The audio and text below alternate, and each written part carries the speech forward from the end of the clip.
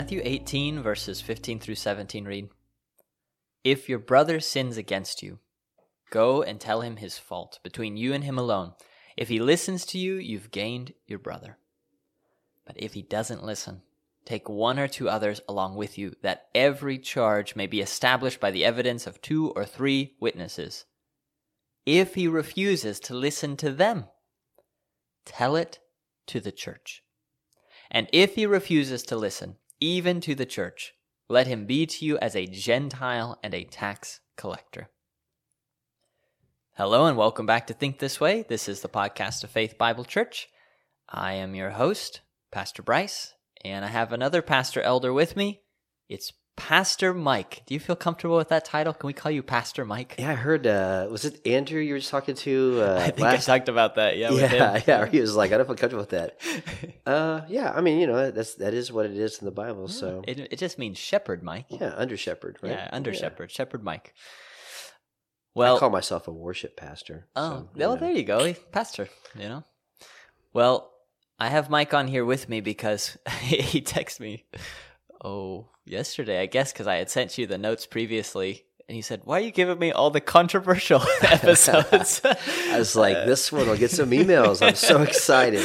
I guess it is. I hadn't thought of it that way, but I guess it is, because we're talking about church discipline today. Our quarterly focus is the local church, and the last couple of episodes, we've been talking about church involvement, church membership. So in a sense, we've been talking about the front door of the church, how you get into the church as a member. But we also now need to talk about the back door of the church, how you can get out of the church, be removed from membership through a process called church discipline. I just want to start by... hang on. Oh, yeah, go ahead. So when you say removed from the church, you're not really removed from the congregation, right? They can be present here unless they're extremely divisive or there are other considerations. They're welcome to still attend the location of the church. That is, the church building. It's good to be under the preaching. What we mean by remove from the local church is remove from membership. Yeah, we're just saying as of right now, we don't see evidence in your life as a believer, right? So we would not have an unbeliever as a member of the church. Correct. Yep, yeah. That's exactly right. Unbelievers are more than welcome to come to church. Yeah. We're not going to send Andrew and Mike out to escort someone out unless there's some major problem. Good thing you sent me with Andrew, because he's gonna need my That's muscle. why I gave you Andrew. Yeah. Well, I just want to walk through the process in Matthew 18 of church discipline, because this is actually, although it's unusual to me, because Faith Bible Church is all I've known for my whole Christian life. And I don't go other churches. All but 2 years for me, so. Okay, so I mean, this is what I know. And so I look at Matthew 18, and I look at church discipline, and it goes, that makes total sense. But what I hear is that church discipline is not a common practice in churches. And so what we want to do is start here with Matthew 18, where Jesus himself commanded the process of church discipline, and just walk through really the 4 steps that he gives. I already read the text in Matthew 18, 15 through 17. So there's 4 steps in the church discipline process. Step number 1 is a private confrontation. Jesus says, if your brother sins against you, go and tell him his fault between you and him alone. Don't gossip it to somebody else. Don't bring other people immediately. But this is a private confrontation. And really, this part of church discipline is what happens all the time. And 90% of quote-unquote church discipline just stops right here. You go and confront someone because of sin. You show them from Scripture. They repent. Hooray, we move on. Of course, it's to be done prayerfully and humbly. But Jesus says, if he listens to you, you've gained your brother. But if he does not listen, so there's a second level, if you will, of church discipline. So you go and confront in private, and you deal with the issue, and you reconcile, and you move on. That's most church life. However, if it's a serious sin, you've confronted, there's no repentance for one reason or another. Now we move to step 2. If he doesn't listen, step 2, take 1 or 2 others along with you, that every charge may be established by the evidence of 2 or 3 witnesses. So let's say your brother has sinned against you. He got angry. He cussed you out, said some very hurtful things. Later, when emotions have calmed, you go to him in private. You show him Ephesians 4:29. You say, hey, that was a sin. I love you very much. Do you see it this way? He says, either, okay, but I don't care. Or he says, no, there's an exception because this, whatever. Now you've got to confirm that you are right about it being a sin, because you could be wrong. Maybe he didn't sin. So now we bring, Jesus says, one or two others, because every fact has to be established by 2 or 3 witnesses. Usually, when something has moved to this step, the witnesses, not always, it's not required, but usually elders get involved about here. So a lot of times someone will let us elders know if there's an unresolved conflict, and we'll be the witnesses who get involved to try to confirm. We'll listen to everybody in a very unbiased way, try to understand what's going on, and we'll either say, well, yes, that is a sin, it needs repentance, you're right, or we'll say, maybe that's not a sin and you were wrong about that. Either way, it gets resolved that way. So that's step number 2 with the witnesses. Jesus says, though, if he refuses to listen to them, you and the witnesses, step number 3, tell it to the church. This is usually what people think of with church discipline, where we bring a sin before the church, providing minimum necessary detail in a members-only meeting.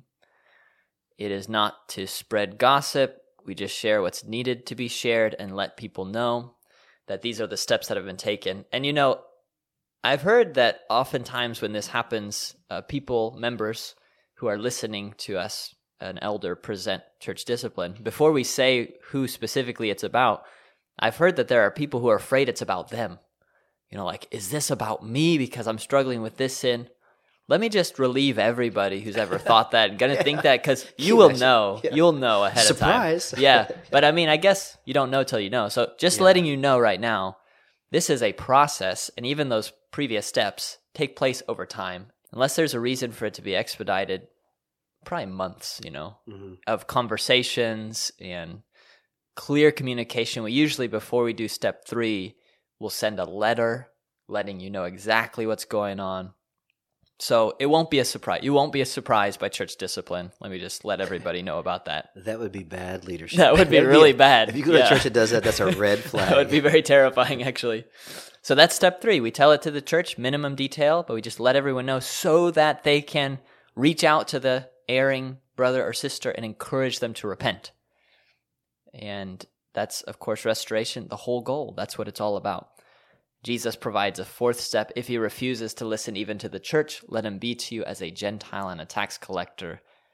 And so the way we handle that is we give a month's time from the 3rd step. We present it to the body and say, in 1 month's time, if this brother or sister has not repented of that sin, then they will be removed from membership. So church discipline's complete at that point, in the sense of taking the steps that Jesus commanded. We're to regard that person as a Gentile tax collector. In our context, it means as a local church, we're saying you could be a believer, but you don't give evidence of it. So we can no longer, as a local body, point to you and say, this is what a believer looks like. Therefore, you're removed from membership. And you're not allowed to participate, for example, in the Lord's table, which is just for believers. So some people call that excommunication, if you will, just removing a person from membership. Okay, so that's the process. Jesus gave it. We walked through it. I feel like excommunication is a bad word to use there, because you want to communicate with that person. You want an unbeliever. You want people pouring into their lives, right, to bring them to Christ.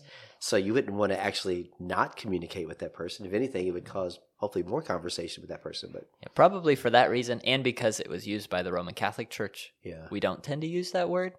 Although I'm guessing someone would have to look up the etymology. I'm guessing it means communion in the sense of we're united, that kind of thing, and you're removed from that. Yeah, that's my guess. I don't know. You're a wordsmith, so I don't know. In that case, someone will have to look that up. Well, I may be a wordsmith, but you are a godly wise man, Mike, which is why now that we've talked about the process, there are all kinds of questions, and we can't deal with all of them, but I do have a few that I want to run by you. Here's my first one. Church discipline could be a scary idea. It involves authority and even removing someone from membership. Now, this kind of use of power could easily be abused by a church leader who wants to get his own way, or maybe to get back at someone, which happened.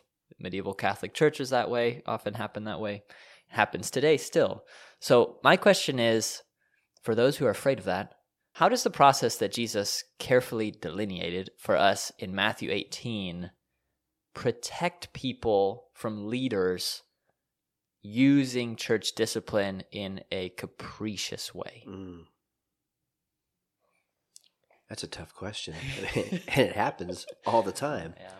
I mean, I can think of just an example right now, top of my head, of this lady whose husband was abusing their children, and she brings it to the church, and he has a position in the church, and instead they publicly shame her. I mean, the whole point of the whole point of the Matthew 18 is bringing those relationships back together, right? Communion with each other.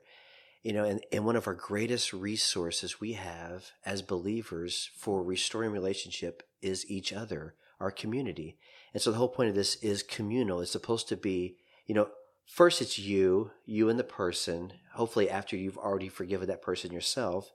And then when you're in a good place in your heart, then you go to them and say, hey, this actually happened, and it's like, I'm not holding this against you anymore, but I just want to keep you aware of it, so it doesn't happen again.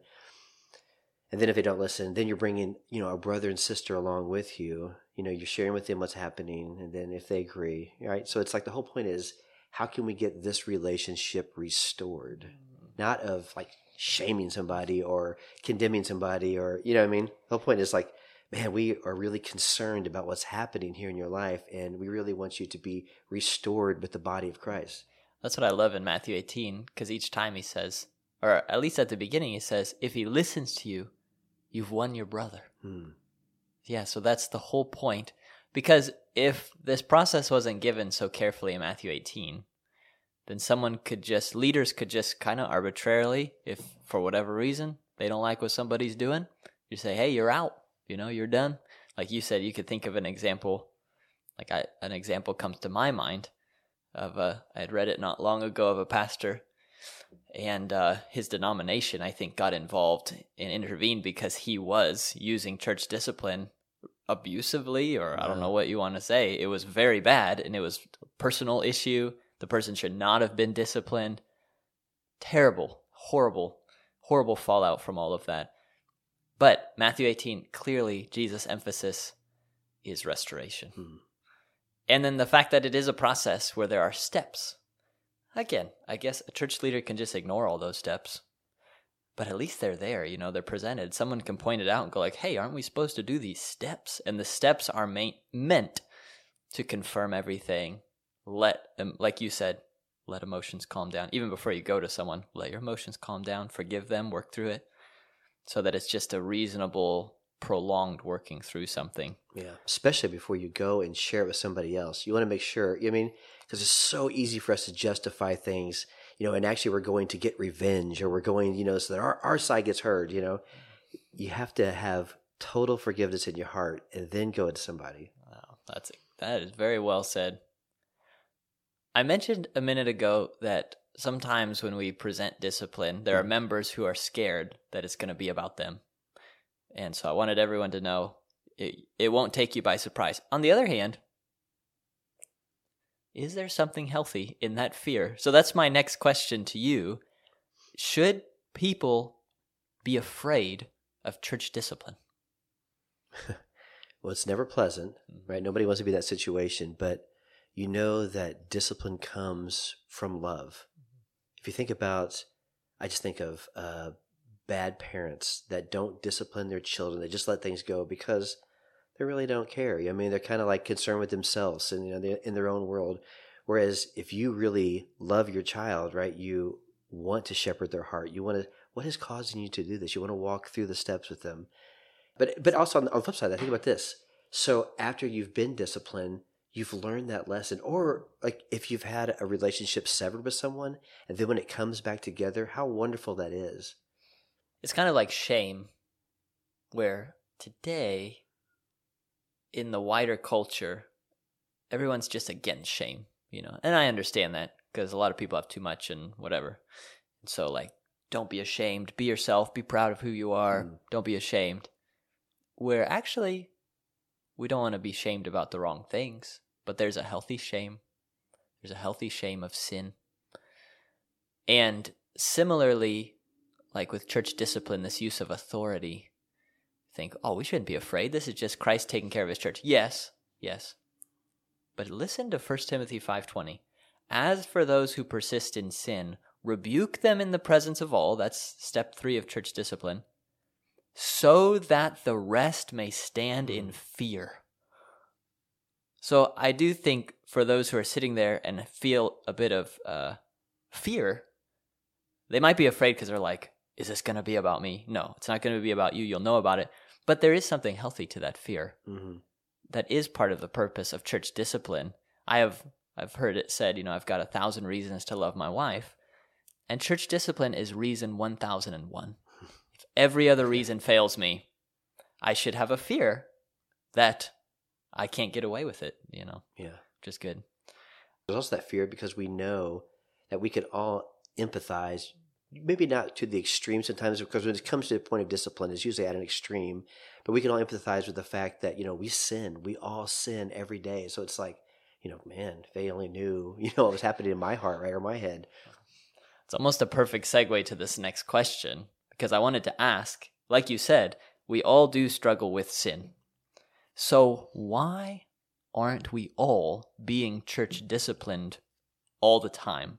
In other words, what makes a difference between someone who gets to steps 3 and 4 of church discipline, and it's told to the church they're removed from membership? What's the difference between them sinning and us sinning? Because we are sinning too. Mm-hmm. Man, that's good.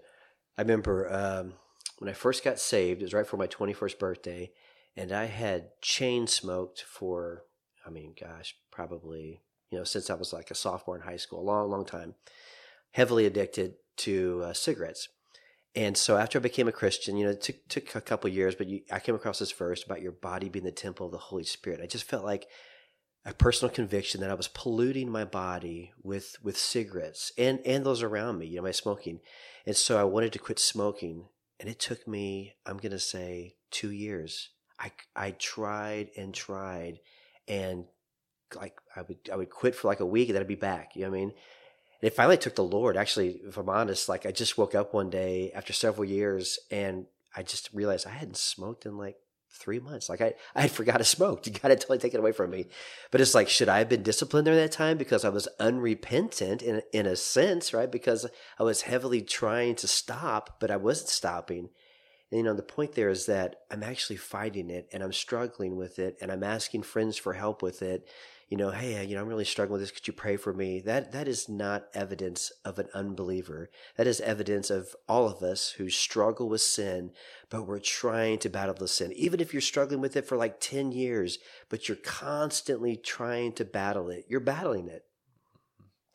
That's very well said. And you hit on one of the central points with church discipline, that there's a sense in which we don't do steps 3 and 4 of church discipline for people's sin as much as we do it for unrepentance.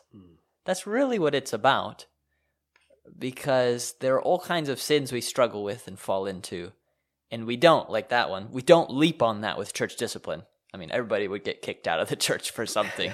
So that's not the point. The point is, if he doesn't listen, if he refuses to listen, you go to the next step. But if he listens, you've won your brother. That's repentance. So if at any step in church discipline you listen, there's repentance. So you committed the sin, you can't undo that, but you listen, you repent, and he says you won your brother, end of church discipline. So you only get to steps 3 and 4, like Jesus says, if he refuses to listen, it's an ongoing, over time refusal to listen that mainly shows itself when you just harden your heart. Most all church discipline, there's a clear sin that's happened. It can be a big or a small sin, but it's happened. It gets confronted. And it's not so much about what the sin is, as much as it is the person just won't acknowledge it. Mm-hmm. And so they bring witnesses and they say, yeah, elders are involved. They're saying, this is clearly sin. Here's the Bible verses. And the person is just like, nope. Either I don't care, or peace out, or they reinterpret it, or reality, whatever, to get out of what's confronting them. It has to be a clear sin, not something fuzzy, but it's clear. And so it's really the unrepentance that leads to it. Can I ask you, doesn't it also seem like, I can only think of the examples, of the 20 years I've been here, or 28 years, whatever.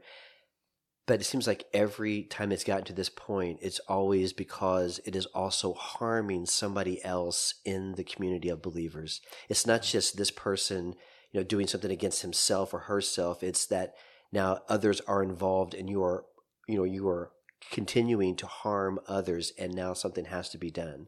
Yep, and that would be my second point. So the first point is church discipline's not about sin as much as it is unrepentance. And then my second point would be there are two factors that do play into considerations of church discipline. One is harming the local church. And so, for example, Titus 3 says, as for a person who stirs up division, that's in the church, after warning him once and then twice, have nothing more to do with him, knowing that such a person is warped and sinful, he's self-condemned. So Paul is saying, let's have nothing to do. That's church discipline. And it's because he's stirring up division in the church. I mean, he's threatening to destroy a church. And you also have 2 Timothy 2, avoid irreverent babble. It'll lead people more and more ungodliness, and their talk will spread like gangrene, so false teaching especially. So if you have false teaching, if you have division or false teaching that's hurting the local church or may hurt the local church, that's even sometimes one of the times when we extradite the process, is if it's spreading, it's hurting. So we say we got to move forward quickly. There's actually another factor, though, that plays into why some sin is addressed with church discipline, others doesn't move to 3 and 4. Another factor is the witness of the local church out to those who are outside the church.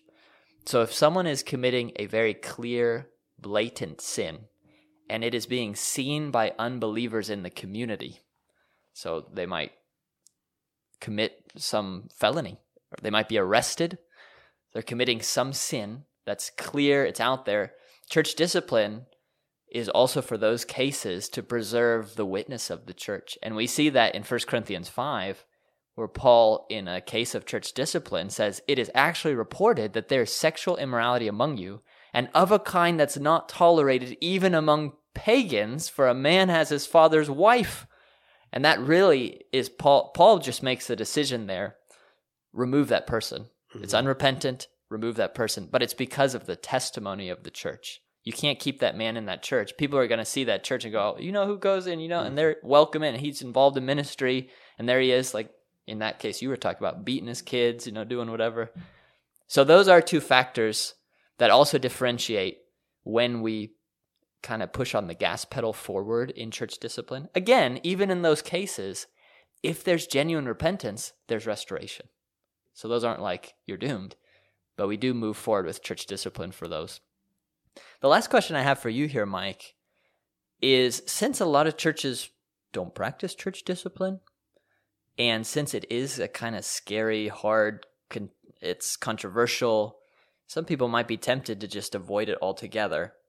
So how important is church discipline? And maybe one way to approach that question is to say, if we just as a church stopped doing it, what would be the consequences?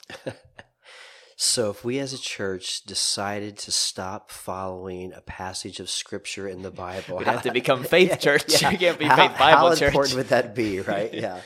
We see something clearly spelled out, but yet we decide, I think we know better than God in this one, and we're going to do it. We don't really care about the witness of the church to the world. We don't really care, these doctrines and these guidelines that God has spelled out for his church, his testimony here on planet Earth. How important is that? Well, I think that's pretty obvious, don't you? Yep. Well said, Mike. Yeah, and with that, the purity of the church, divisions within the church, false teaching within the church discipline's unpleasant. But even thinking over our history at Faith Bible, the very few times we've done church discipline to steps 3 and 4, those were matters where if they were not addressed, would have led to division, would have led to ongoing harm, would have hurt the testimony of the church. There would be all kinds of damage. Other people would be affected. And so church discipline's obedience, and it's also wisdom that Christ has given for how to protect the church. Now, you listening to this might still have your reservations about church discipline and think that's a scary, authoritative type of a thing. Or maybe church discipline is just not something you've thought about before. But whatever the case in the past, may God help us all now to think this way.